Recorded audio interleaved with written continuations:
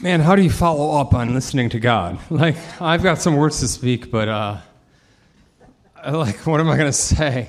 Hopefully, the words that I speak will be directly from Him. And, Scott says this a lot, and I like the term that whenever somebody comes up here and shares, and just, in not necessarily in a church setting, but shares the words of God, we're just a mouthpiece, right? We're trying to allow Him to speak through us in the words that we say. So I hope that that this will be good. She just prayed, but let me just say a quick prayer. God, I pray, Lord, that you give us humble hearts to hear you this morning.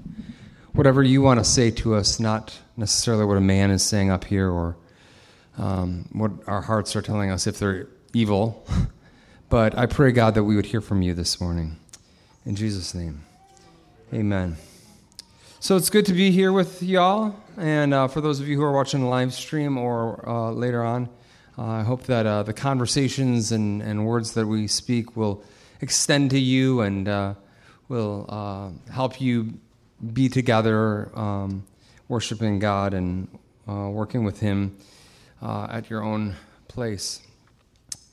So the last month or so, we've been doing a series on the book of Proverbs.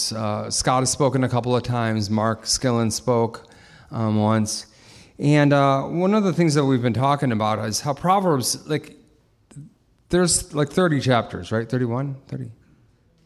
31. Okay, 31.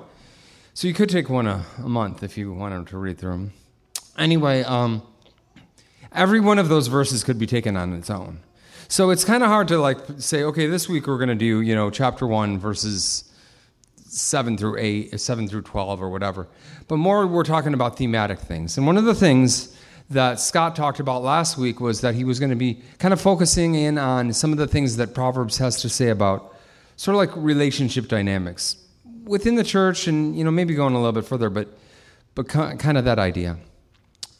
And so I'm going to kind of do that this week too, focusing on one particular value. And this one value that I'll call it right now is, for me, I think it's like the chief among all godly values. Now, one of the best things about godly values, because they're all good and they're all chief, but this is something that God has spoken to me for years. I am constantly being challenged by His Word and constantly being spoken to and learning from others about this thing. And I'll let you know as we get to it. So most of you know that I did university campus ministry for about 20 years, the last 10 years before, and then I retired or stepped back about 2 years ago. I was at Brown and College Hill area. And a couple of years before, I think it was the last year, whatever, it was one of the last years, we went on a leadership retreat where we took all the student leaders and the staff, and we took a weekend to just go talk about, things that were coming up and how we were doing, but really to focus in on the idea of how should we lead? What makes a good leader? And within that first day, we sat down and we said, okay, let's just start off by listing what are the key components that all good leaders possess. So if I had you guys raise your hand, I'm sure you'd come up with all different ones. And we did. We said a good leader is confident. A good leader is decisive. A good communicator. Committed to the task at hand. Committed to the task. Focused. Oftentimes visionary. And we had, a variety of other things. But as we looked at all these traits and lined them up with scriptural wisdom, there's really one essential that towers over the rest, and that's humility. So if you read the Bible, those of you who are Bible readers, you know that the Bible is nuanced. Sometimes it's hard to understand, right? There's certain things that you really have to dig in, and most of you know who've heard me speak before is that you know that I love to dive into the original Greek or Hebrew text and trying to find some stuff like that. I think it helps for us to do that. It helps to know the historical context and culture, authorship, etc. It's why we study Scripture on our own and together.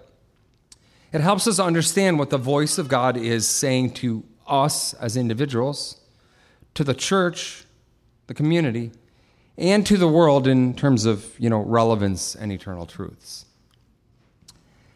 And then there's these parts in the Bible where you don't really need to dig that deep. You don't need an explanation. They're bold, they're clear, they're in your face, and you can't explain them away. Proverbs 22:4 says, "True humility and fear of the Lord lead to riches, honor, and long life." Just for sake of what we're doing this morning, just understand the fear of the Lord is more like an honoring him. That's not the part that I'm looking at. But true humility and the fear of the Lord leads to riches, honor, and long life. True humility. So I think this is pretty straightforward, right? It's a promise. You can't really misread this. If I want riches and honor and long life, I just need to get humble, right? Okay, that's all I have. No, so I've begun to realize in my life over the last few years, and others that I've followed, and other good leaders that I've read about, that it all really starts here. Humility is the key ingredient for leadership. Leadership with humility is sort of like beef stew without any broth or any spices. Beef boiled in plain water might get the job done if all you want is fat and gristle and some protein. But it looks bad, it smells bad, it doesn't go down easily, and a lot of times it may not even stay down. And that's like leadership. Leadership without humility tastes bad, smells like death, and usually in the end doesn't produce good results. Over the years that I served as a campus minister, I had this conversation about humility and these types of things with students numerous times through every year. All the time we talked about this. Specifically, we talked about getting into Brown or RISD or one of the other schools around here. To get into Brown, we talked about you have to build that resume. You have to have great grades, and that's just not enough. You have to have leadership roles in extracurricular activities and be involved in all these different things just to get in. Or RISD, it's more about build that portfolio, right? But if, by God's grace, you get in, you're encouraged to continue to build that resume. Get involved. The culture at Brown, I know that, and I've talked to every student who agrees with this. There's this get involved attitude and get over involved, which is not necessarily a good thing, but get involved in super, like a lot of things, and take leadership and stuff like that. But to sort of make yourself known in some ways. Now, I'll talk a little bit more about that in a sec, but to make yourself as marketable and statistically accomplished as possible, right? And there's a time for that.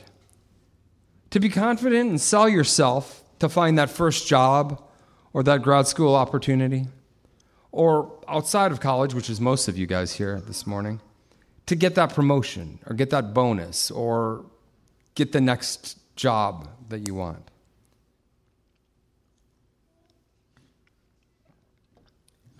And as long as you don't lie, are truthful and truly honest, that's all good. There's nothing wrong with that. However, if that bravado spills over into your relationships and your life, in real life it doesn't work. Humility isn't just the key ingredient for leadership, it's a key ingredient for relationships. It's a key ingredient for life. So I looked up humility in Bible dictionary and regular dictionary and, scripture and stuff. And I think the easiest way to define humility for us this morning is to say what it isn't. The opposite of humility is pride.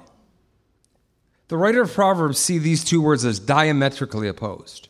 Almost every proverb in those 31 chapters about humility is in opposition to pride. They're together. But there's black and there's white. There's no gray. It's good and evil. Right? Humility and pride. Proverbs 11:2 says, when pride comes, then comes disgrace. But with humility comes wisdom. Lately, I've been reading this book. Some of you may have read it, called The Road to Character by David Brooks, who is not, funny thing, he's not actually, doesn't claim to be a Christian, but if you read this book, you're like, he has to be. Because he constantly refers to Scripture and the values that, godly values and stuff. So, I don't know. But it's helped me think through things. And he talks a lot about how culture has changed even in the last couple of decades. Now, if you are a studier of culture or generations or stuff like that, you know that we call, Americans a lot of times call the 80s the me culture. Everything was about me. Accumulating me, everything for me, me, me, me. And that was the 80s. But if you look at it, that really hasn't changed much. It used to be that, he talks about back in the day, it used to be that you let others speak for you, or let your actions speak for themselves, or projected your successes on others. I don't want to go too deep into it, but watch football, watch it to the end of the game, and then watch the interviews, and see. I put two people I put them in a box, sort of. It's probably not great. But people like Patrick Mahomes, who's probably the best player in the league, right? He's the most expensive. He's great. He's amazing. But he always starts by saying, I credit my line for taking care of me. I credit my receivers for catching the balls I throw to him. I credit the defense for getting us on the field. He says all this stuff. And then only when they keep asking him, he says, yeah, well, we did some good stuff. He never takes it on himself. And I hope that stays now that he's getting paid like $300 million or something. But that's what I've noticed. And, I love him. I have a man crush on Pat Mahomes because he's amazing. But he's so humble. He's so humble. And there's other athletes where they interview him. And it takes me a couple seconds and I'm like, maybe I need to deal with this in my heart. But I'm like, I do not like them. Because it's like, oh yeah, I did this, and this, and this, and they might like passively mention their line or whatever. But you're like, do you know how many people are on your team? If you were out there alone, you'd be dead, right? Like, so anyway, this is going to make my message go longer. But those players, and I can think of them in my mind, I've learned not to just dislike them, but I hate their team. Now again, I need something, maybe God needs to change me. But I wouldn't have hated their team unless they were the Cowboys or the Giants or the Packers. I hate them anyway. But anyway, I'm digressing. Do you understand what I'm saying? People aren't attracted to people that are like, it was me. It used to be illegal, or it's illegal now to when you score a touchdown to take off your helmet. But a couple of years ago, that was the thing. You scored a touchdown, you took off your helmet, and it was like, look at who I am. This is who I am. This is me. I did it. Well, thankfully, you can't do that anymore. Okay. What about success? What about accomplishments that we have? I think it's okay to delight in our accomplishments. Things that you've really worked for, awards you've attained, scholarships you've received, jobs that you've gotten. But maybe when we're thinking about those types of things and how we should react when we are given accolades, is not to be proud of them, but to celebrate them. You graduated high school, college, got that new job, retired after years of hard work. Man, have a party. Just realize that it's not just you who got you here. It never is. Be thankful for the help and sacrifices that your parents or others have made. And recall, ultimately, it's God who controls the outcomes and end results of really everything. Pride is not just this kind of little sin that we all have, because we all do.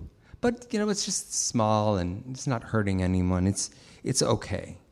God's not really all that concerned with pride too much. It's a sin, but it's just one of the little ones. No way. It's serious. I mean, it is very serious. I think that every sin or every wicked act is really rooted in this thing that we call pride. Beginning at the smallest thing, like, I don't know, you get a better grade on your sociology test. You get an A and this other dude gets a C or a D. And therefore, you kind of consider yourself, smarter, maybe even a more valuable person than someone else. Or even more seriously, think about the greatest atrocities in history, like the Holocaust, slavery, genocides. What are they rooted in? Pride. Because they were rooted in a people believing that they were better, more valuable, greater, more important than others. Or even, God forbid, more chosen by God than another people or race. This is pride. But even any time we tell a little white lie or download something that we're not supposed to or cheat on our taxes, it's out of pride. Because it's essentially saying, maybe consciously, maybe subconsciously, that my rights or my ways are better than God's ways. Right? Right? Okay. So, like I said, I still struggle with pride probably more than anything else.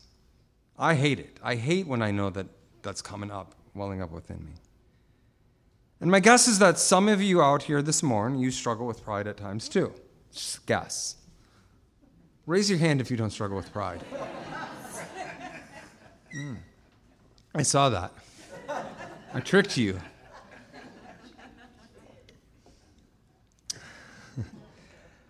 Fortunately, we've got this book, Alive with God's Voice, that shows us the way to go and how to stay humble. It's all over Scripture, and Proverbs makes especially clear the end path of pride and the end path of humility. Proverbs 18:12 says, "Before a downfall, the heart is proud or haughty, but humility comes before honor." Black and white. You want what's good? You want a downfall? Or do you want honor? So, with the time that I have left, I just kind of want to look at some practical things that many of us may have experienced, learned, and what Scripture teaches about what humility looks like. So I'm going to get into a few more practical things. Now, because of my nature as an exhorter or encourager or an optimist, I tend to make points when I'm preaching in the positive rather than the negative. I prefer to say, I encourage you to do this rather than I encourage you not to do this. For example, I encourage you to love your husband or love your puppy or something like that, rather than I encourage you not to hate your husband or hate or mistreat your puppy. Right? But it's kind of difficult for me to get around some of these ideas without calling out what I feel like Scripture is saying is wrong. So I'm going to call some of these pride pitfalls to watch out for. We want to be humble? Let's look out for some of these things. The first is spiritual pride. Now, believing or being convinced that your Christian doctrine and beliefs are right is not pride. But it's important, while we're stuck in that, to be a lifelong learner and listener to those who are different than you. Now, we talked about this a month ago, about even listening to skeptics, certainly listening to other books and other people within the church who have maybe a few different views, but also to listen to those outside of the church. so that you can grow and you can be challenged in your faith to grow, even if you don't agree. So we need to be convinced it's okay, but we need to be lifelong listeners, lifelong learners. Proverbs speaks about that in chapter 17. I'm not going to read that. James, the book of James says, be quick to listen and slow to speak. Now, I'm not saying be wishy-washy in your faith. That's not what I'm saying at all. It's important to take a stand, especially when you're confronted with some sort of pressure to do something wrong, right?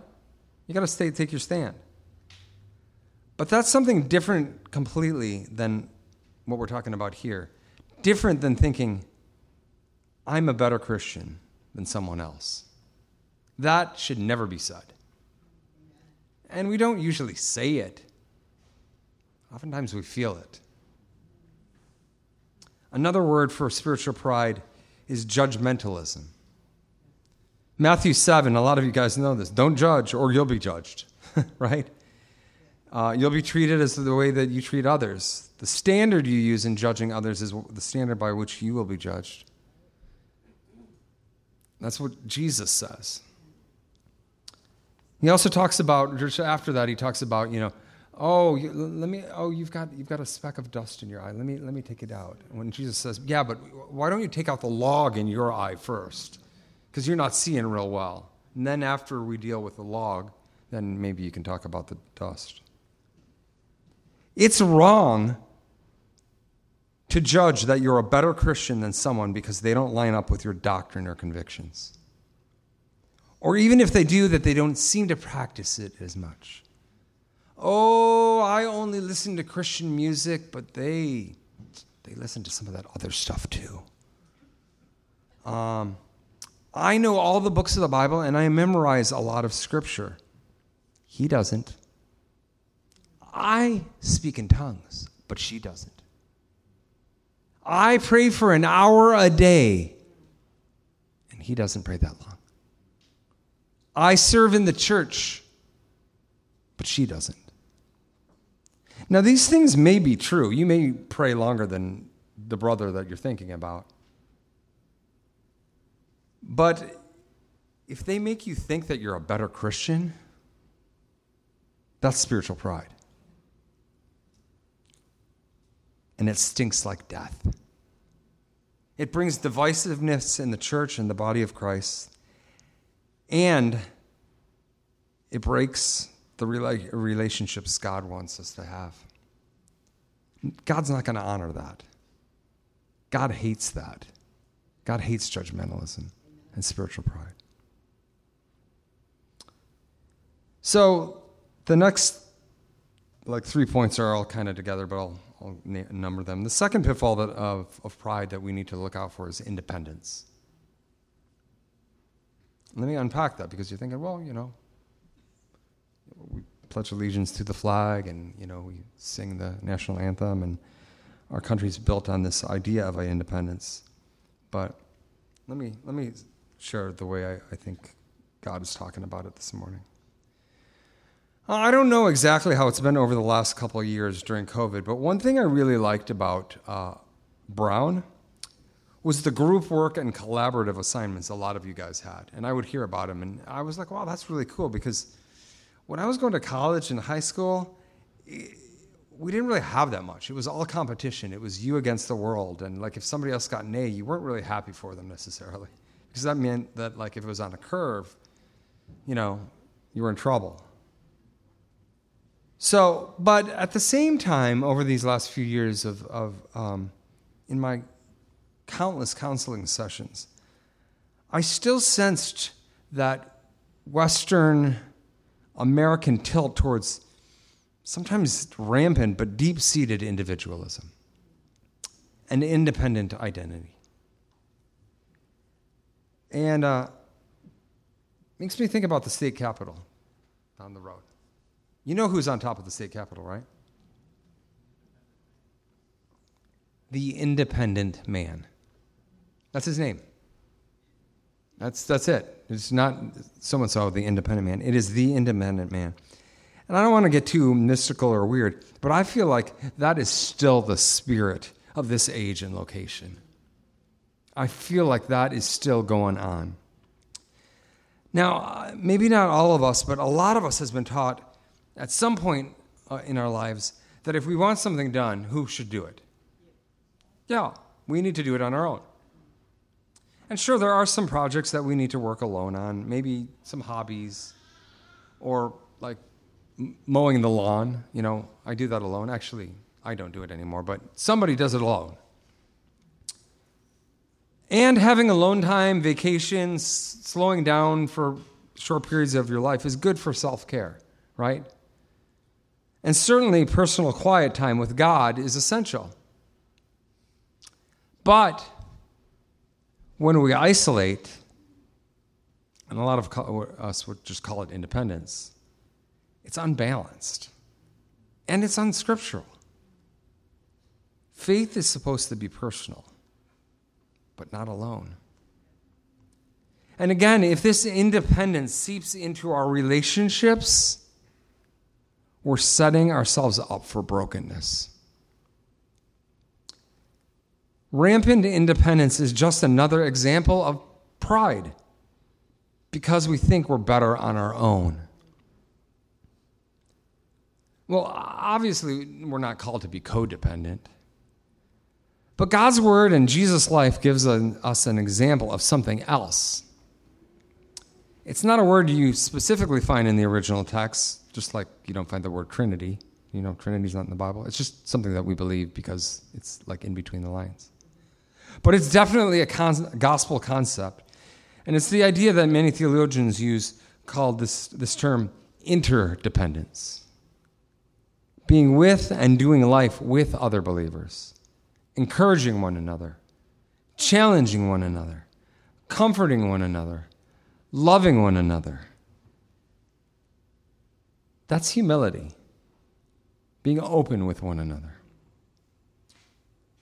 So no codependence, no rampant independence, interdependence, and then also we do have complete dependence, and that's on God.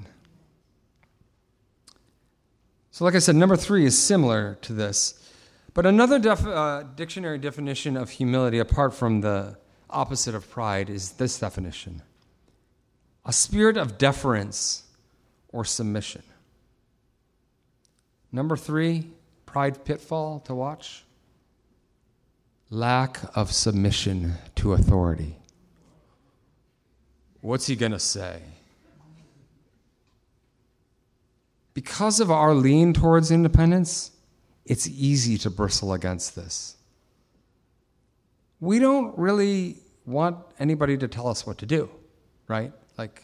Or suggest what is the wisest course for our lives. We don't want. Got it all. I hear from God. Well, you may hear from God, but you're not supposed to be just dependent on God, but interdependent on others. And maybe the words that others are speaking are God's words. It's a little bit weird to think about why we bristle against this, because our society has leaders, right, that we don't seem to hate. At times we do, but we shouldn't. Coaches, teachers, bosses, the government leaders. But this is not just a man-made idea, but a biblical principle. There's a covering and accountability that God wants for us, and it's for our good, and it's for our safety, and it's for our success. Again, you find this all over Scripture. The Old Testament, Torah, history, poets, prophets, the New Testament letters, the Gospels, it's all over. A great verse is in Hebrew 13, which says, "Obey your spiritual leaders," straightforward, "and do what they say. Their work is to watch over your souls, and they are accountable to God. Give them reason to do this with joy and not with sorrow. That would certainly not be for your benefit." I'm not going to get into the idea of that there are bad leaders and stuff, because there are bad leaders, but I'm talking about good spiritual leaders. Because good spiritual leaders and pastors are a gift from God. They are normal, imperfect people. But good spiritual leaders are chosen, are tested, and gifted by God to shepherd the flock, God's flock, because he or she is not the owner of the flock, but recognizes that God is the owner, and God has gifted them by God to be the shepherd. He loves and leads the sheep.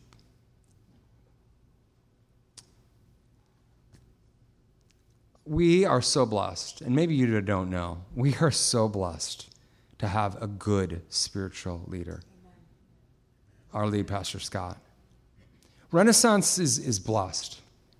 And I could just gush about the things that I've learned from Scott, the humility that he carries, the wisdom that he has, how he knows when to be bold and when to be kind of softer. He's great. He's not perfect, but he's great. And if you don't agree with me, talk to me afterwards, and I'll tell you how great he is. And he's not alone. You know, he surrounded himself by a group of elders and a council. You know, back when I was a campus minister, I had a district leader, and I had a national leader, and I had these local leaders. And it was hard to explain how comforting and not stifling having a spiritual authorities is. It feels right. It does. I never felt stifled. That other people had my back too, right? It's sad to see how many of these famous pastors of big churches have had these major blow-ups and falls from grace, even recently. And I'm not going to name names, or I don't know their hearts. I don't know what happened. But my first thought always is, I often wonder, who were they submitted to? Who was their spiritual covering? Anybody? Okay.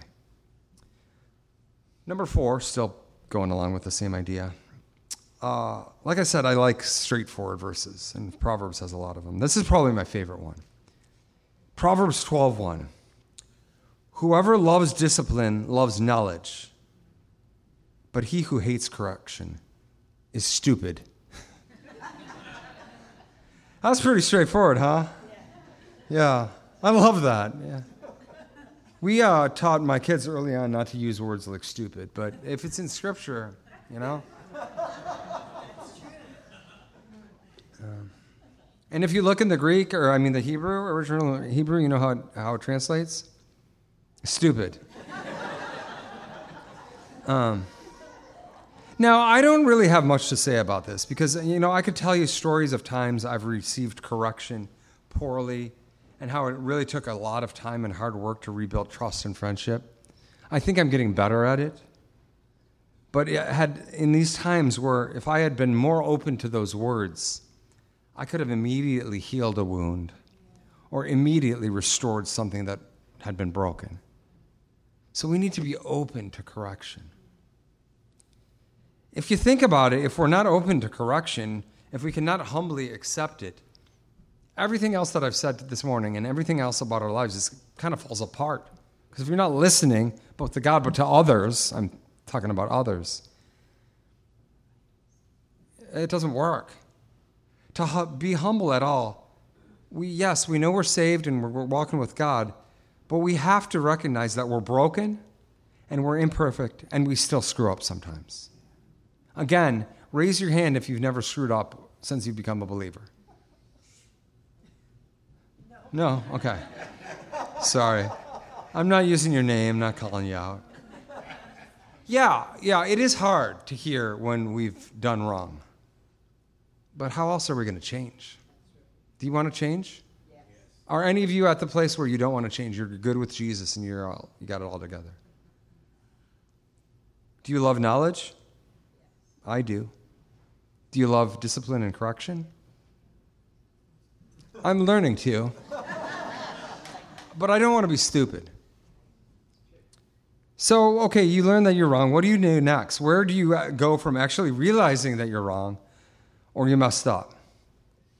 And again, with point 2, but point 5, when you realize you're wrong, this is a pitfall. If you realize you're wrong, you don't fess up to it or apologize. This seems kind of obvious, right? You know you did something wrong, and somebody's been hurt or whatever, and you just... Okay, so I have never been given applause, like from a sermon. We just don't do that in the church. Like if I finished and then you applauded me, it would be a little bit weird. Save one time. There was a time when I was a campus minister. One week we were, I don't even remember, but I think I was doing the announcements and I was talking about this student involvement fair and the different groups that were on campus. And I picked one out that really the basis of it wasn't a Christian group, it wasn't even a religious group, but the basis of what they did was kind of like, really kind of evil or wicked, or it was just not right. And I started picking on that group. And I didn't have all the information. I still feel like to this day that the nature of what I was saying was okay. But the way I said it was way off. Way off. In fact, one girl, I didn't find out until later. She got up and left. Never came back. Never said anything, just never came back. So the following week, one of our student leaders, a lot younger than me, got up the courage to say, man, you screwed up. And she didn't say it quite like that, but, I understand what you're saying, but that wasn't. And, our first reaction when somebody says that is either like, what are you talking about? But I think the Holy Spirit, because she was using the Holy Spirit to speak to me, was like, boom. And I was like, oh, man. So that following week, we did our normal beginning in the meeting. And before I got to speak, I came up and I said, before we start anything else, let me just say one thing. And I kind of explained what I had said the previous week. And I said, I was wrong. Will you forgive me? And you know what happened? Everybody applauded. Everybody applauded. I had to swallow my pride. But I felt like there was a connection that I had with that congregation that had never been there quite like that. When they saw somebody, and again, it's not me. I learned this from other people. But when you can apologize as a leader, there's something about that. Or if you're not a leader, how often do you hear in this culture, I was wrong, will you forgive me? Or I am sorry I was wrong, will you forgive me? Like I said, I learned this by watching other humble leaders who got it, right? There's a lot I like about the language that we use in this generation, in the younger generation. We use a lot of words like authenticities. Well, one statement that I feel like we have not gotten back into our vocabulary is like the I'm sorry part. I hear a lot like, oh, my bad. Or maybe more, this is more in government and media, but mistakes were made. What? Statements like these really discount or belittle the hurt, pain, or anger that someone might feel whom you have wronged. My bad. Oh, okay, we're all good now. No. Memorize these words. I am sorry. I was wrong. Will you forgive me? That could have been a clap. No, stop. I'm trying to stay humble here, right? But don't underestimate this. It can really change everything. It can change your relationships. It can change your life. Learning how to apologize. Now, I have like 3 more points, but I'm going to skip over to the end. If you want to know about what I think about how to be right and not feel the need to show it or flaunt it, know how to accept praise, I can talk about that, but I'm just going to jump to the last thing. The last one is God has chosen you. If you're a believer in Jesus, God has chosen you. He's given you gifts. He's gifted you with things. And he has amazing things in store for you. And if you have a vision for great things in your life, that's good. But if it's stated in language like, even if it's stated with language like, I'm going to do this for Jesus. If you work in pride, God will oppose your plans. Proverbs 16:18 says, pride goes before destruction, a haughty spirit before a fall. And maybe the best one, we quoted it this morning in prayer, Proverbs 3:34. God opposes who? Opposes the proud, but gives grace, purpose, and power to the humble. So keep believing in God. Keep going to him and take 7 minutes of prayer time or whatever you need to get connected with him.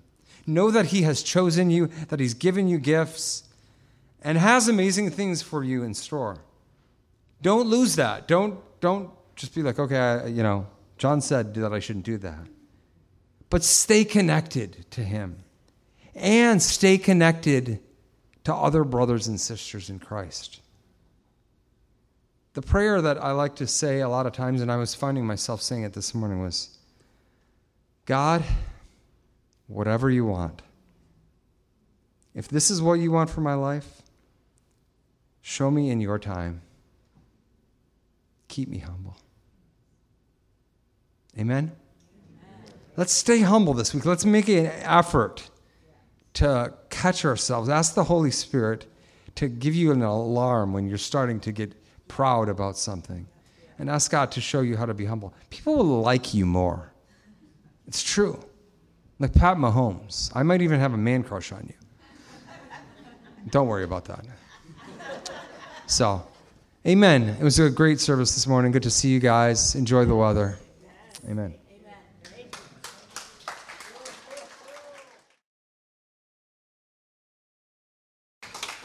Are we done? We're done.